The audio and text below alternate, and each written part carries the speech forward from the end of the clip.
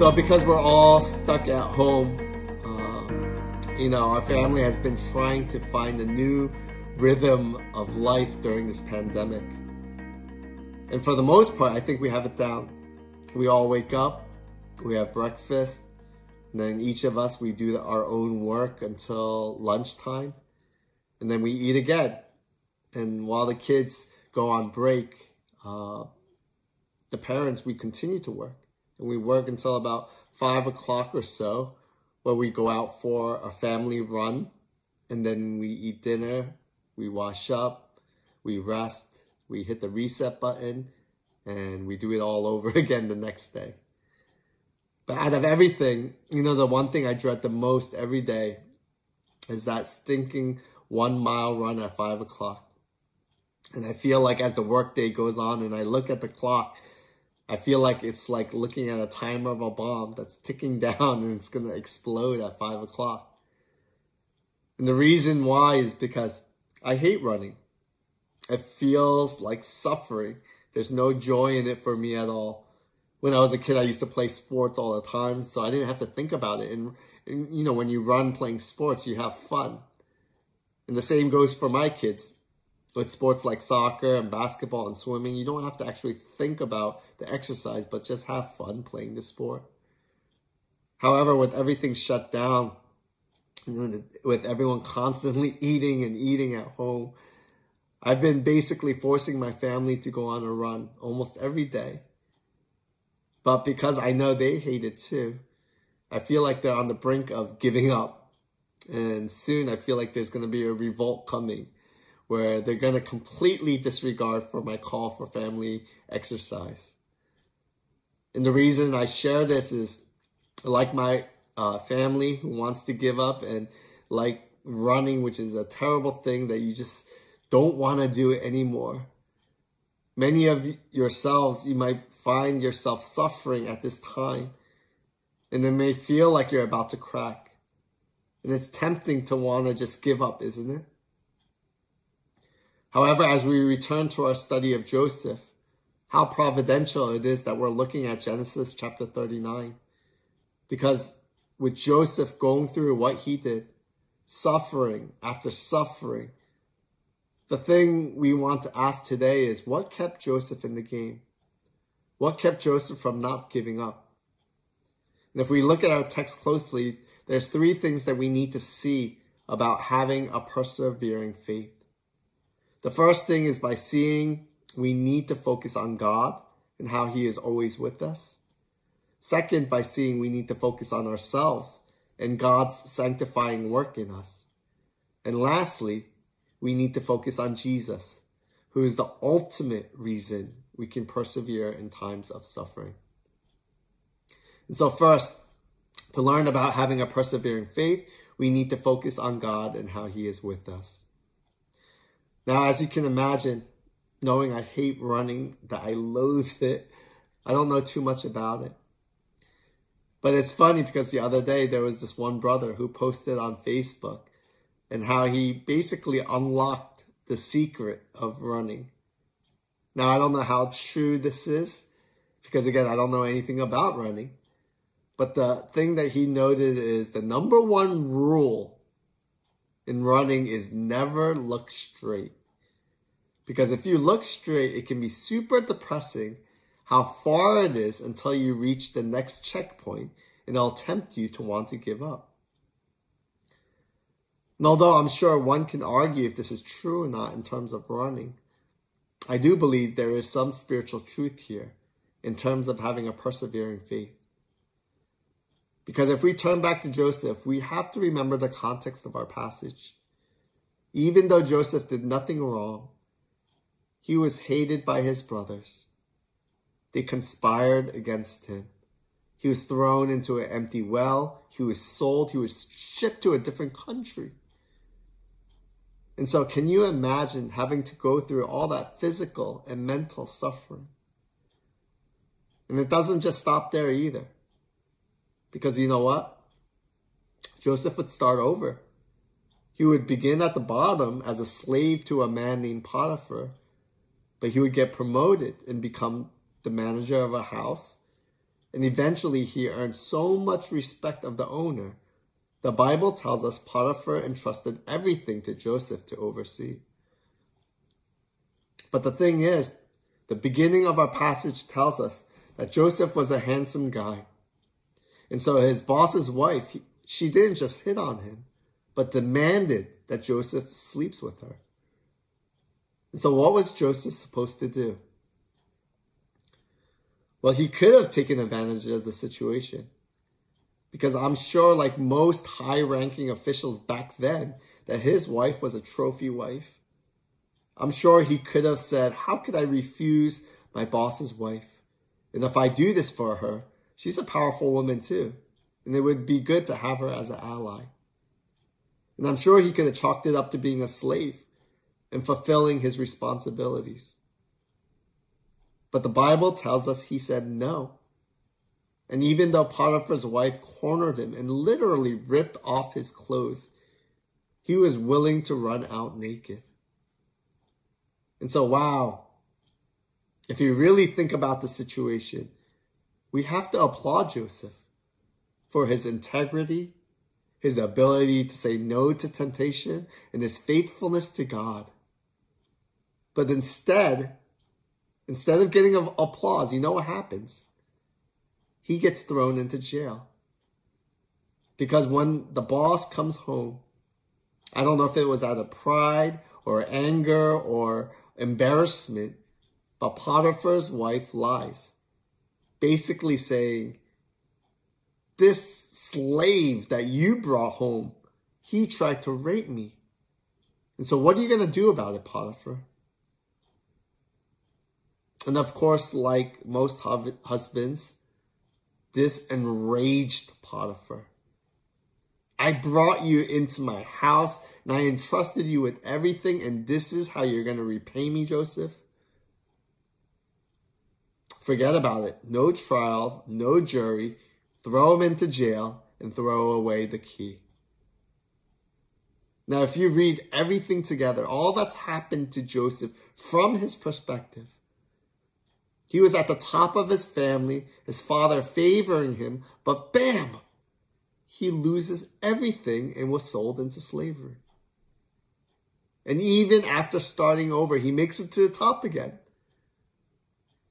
But bam, he loses everything again. And now he's thrown into jail this time. 2 times he makes it to the top, and both times he's trying to just serve God. Just trying to be a faithful son and a model worker. But 2 times Joseph lost everything. And both times due to unjust reasons.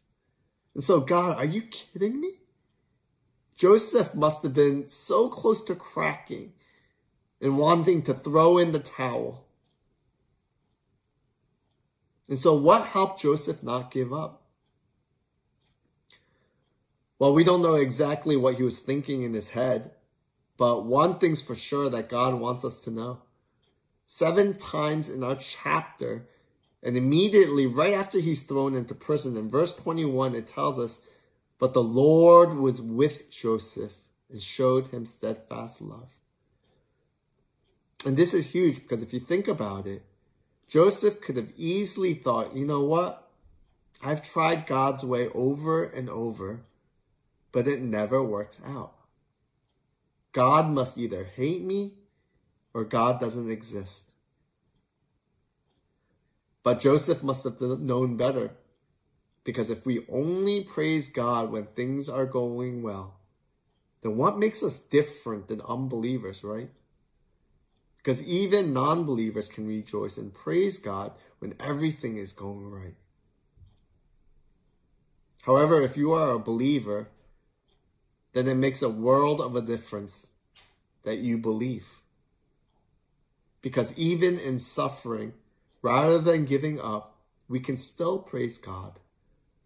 Not because things are peachy and perfect, but because we have the confidence in knowing God is with us. And so everything is going to be okay. You see, if you go back to verse 2 in our chapter, after Joseph's success, it tells us that God was with him. And now after he's thrown in jail, again, we're told God is with him. And so the point is to have persevering faith. We need to understand God is not only with us during times of prosperity, but God is with us during times of adversity and suffering. And friends, if we believe this, how can we give up, right? No, we will have a persevering faith. Second, to learn about having a persevering faith, we also need to focus on ourselves and how God is calling us to sanctification. God is working in us to make us into a better person, to make us into that son and daughter that we are meant to be. So even though I never enjoyed running, one thing that I used to really like is weightlifting, because growing up in the 80s and watching Arnold Schwarzenegger as Conan the Barbarian and watching Sylvester Stallone as Rambo, who didn't want to be like those guys, right? And so I remember when I first started working out in 7th grade, there was this senior football player that came up to me and said, "Tom, do you think you'll gain more muscles by working out?" And even though I was a small 7th grade, I looked up to him and I said, "Yeah, man, I'm going to get more muscles than you one day." And he laughed, saying, "You're such a dummy. You don't get more muscles by working out. Everyone has the same amount of muscles. But when you work out, what's actually happening is your muscles are kind of tearing and ripping. But when your body heals itself and rebuilds, it builds in a denser way, and your muscles get bigger." Hence the saying, no pain, no gain. And I guess that's why, as much as I hate running and I find it painful, I've been doing it and making my kids run with me, because I know at the end of the day, it's good for me. And I share this because to learn about having a persevering faith, not only do we need to see that God is with us during the good times and the bad,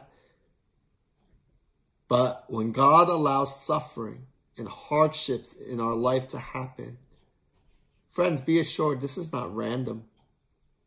But the Bible tells us it is for our own good, to build our character, and essentially to build our spiritual muscles, to make us stronger and better. And we know this because if you look at our passage and follow Joseph's life, we know although technically Joseph didn't do anything wrong that forced his brothers to do something they didn't want to do, he didn't make his brothers sin against him. And yet, still, one could argue, Joseph could have handled the dream situation in a better way. He could have been more considerate of his brother's feelings. And although he had every right to share his dreams, he could have been more wise about how and when, and even if he should exercise that right. But it's funny because if you read carefully our text, when he's sold and he's a slave and he's thrown into jail, you can see this young and almost bratty and this showy young man turn into this gentleman, this considerate and this humble person. Because when Potiphar's beautiful wife demands that Joseph sleeps with her, he could have been like, "Yeah, I know I'm handsome. I know the ladies love me. I know I'm the original LL Cool J, right? Ladies love cool Joseph." And as a slave, I'm sure he had every right that it's his duty to satisfy, to fulfill whatever his boss or his boss's wife asks. But instead, Joseph said, "No, I will not exercise this right because it's wrong." And although before I never considered other people's feelings, now, how would my boss feel if I did something like this to his wife? How would God feel if I did such a wicked thing against him? And in a similar situation, many of us would have probably failed if our character was put to the test, we would probably be angry, depressed, and withdrawn. Because God, are you serious? All my life I've been trying to serve you, and you're going to allow people to poop on me and to throw me into prison? But not Joseph. He didn't allow for difficulties or hardships to deter him or make him into a bitter person. But instead, he was able to endure suffering, and it matured him. It helped build his character. And instead of bitterness, it just made him into a better person. And as we've been looking at the book of Philippians for our daily devotions, I can't help but think about Paul too, who also grew from his sufferings. Because if you think about Paul, his theology was the worst, right? It was completely off. It was all about works, trying to earn God's favor. Initially, he persecuted the church, and he hated Christians. And initially, he was this harsh guy who broke off his ministry with Barnabas because he refused to give guys like John Mark another chance. But after much suffering, after being blinded, after he couldn't eat for days and drink for days, he was shipwrecked, snake-bitten, stoned, flogged to death almost. And he was also thrown into prison too, like Joseph. And he must have been thinking, why, Lord, why?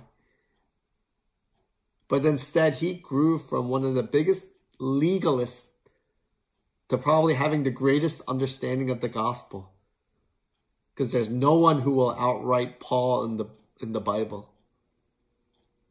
He grew from being a persecutor of the church to one of the greatest church planters.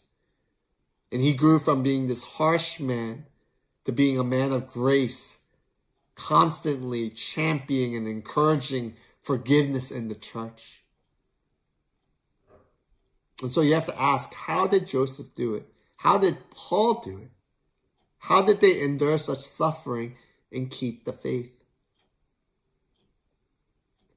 And the answer is these guys knew suffering may hurt, and it may hurt and put an end to their old way of life, but surely not their new way of life. If anything, it would enhance it and it would make it stronger. And that's why Paul wrote in Romans, therefore, since we have been justified by faith, we have peace with God through our Lord Jesus Christ, through whom we also obtained access by faith into this grace in which we stand, and we rejoice in the hope of the glory of God. And check this out in verse 3. Not only that, but we rejoice in our sufferings, knowing that sufferings produce endurance, and endurance produces character, and character produces hope. And so do you see, friends? To have a persevering faith, it's coming to understand that God will use difficulties to build our spiritual muscles. Lastly, to learn about having a persevering faith, we need to focus on Jesus, who's the ultimate reason we can persevere in times of suffering. You see, throughout our chapter, and actually throughout the Bible, God gives us reasons after reasons why we can have a persevering faith. Telling us, yes, like running, suffering stinks. But it's good for us, and it builds our spiritual muscles and builds our character. The Bible tells us, don't quit, because you can do it. God is with us during the good times and the bad. But if you go back to verse 21, if you read it quickly, it's easily to miss this. You can easily miss this detail. But after Joseph is thrown into prison, Scripture tells us again, yes, the Lord is with Joseph, but it also tells us God showed him steadfast love. Now, as I was preparing this message this week, I wondered what this steadfast love looked like. Would it be the assurance that no one or no virus would ever hurt him ever again? Would it be the assurance that he would be with the white-collar prisoners? That he would get extra dinner rolls, extra TV time, or extra comfort that the other prisoners wouldn't get? Or maybe it's the fact that when he gets out, he's going to be set for life. He's going to have a higher paying job, and he's going to get rewarded for being silent and not ratting anyone out and just enduring the pain. No, this was probably not what it meant to show love. And even though I can't say for sure what God showed him, my guess is whenever scripture talks about God's steadfast love in the Old Testament, many times it's in reference to God's unbreakable promise to always be with his people. And to ensure that it will happen, God promised a Messiah will come and save the day. And although Joseph wouldn't live to completely see it, God's promise would come true.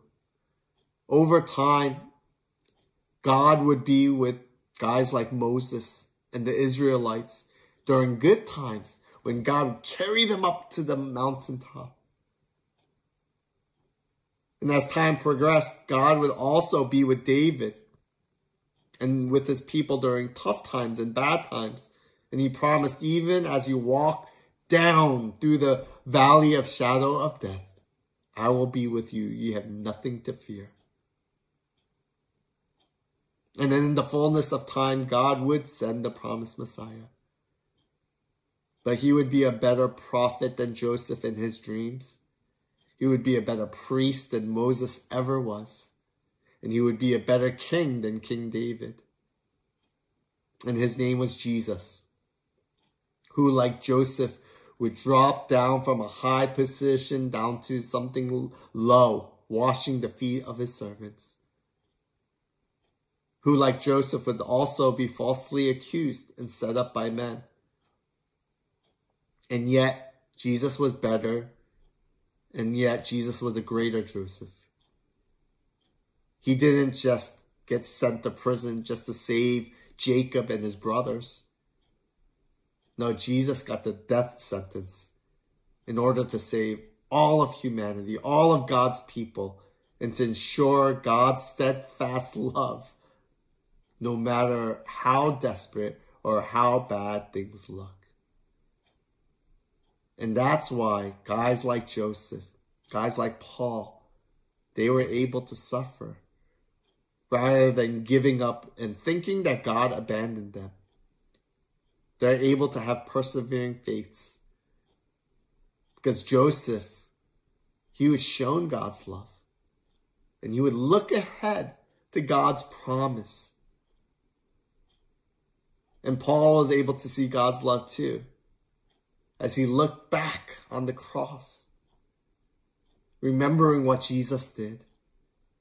And that's why he's able to write and say, "Who shall separate us from the love of Christ? Shall tribulation or distress or persecution or famine or nakedness or danger or sword? No. In all these things we are more than conquerors through him who loved us. For I am sure neither death nor life, nor angels nor rulers, nor things present nor things to come, nor powers, nor height, nor depth, nor anything else in all creation will be able to separate us from the love of God in Christ Jesus our Lord." And friends, I tell you, if we really get this, then we can be assured of God's love and will have a persevering faith. And so if you're a Christian this morning, let me share one more practical reason to persevere. This past week, Pastor Chris has been sharing some really great insights with me. And he shared this one excerpt and a quote by Walter Trobisch, who wrote this: "Suffering makes immature love grow into mature love. Immature, unlearned love is egotistical love. It's the kind of love that a child has a love which claims and wants immediately. It cannot endure tension and has no patience with anything which stands in the way. It demands and consumes and tries to dominate. So true, right? And if it's true that immature love is like this, that it's selfish and egotistical, then it means mature love is selfless and for other people. And so one more thing about suffering is that we can persevere through it. Not only because it's sanctifying and for our own good, but many times it's also for the good of our family, our neighbors, and the community around us.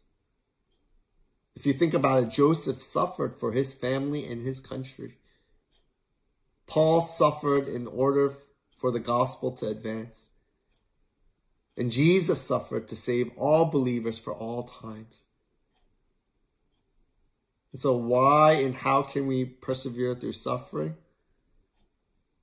Suffering matures our love to be selfless.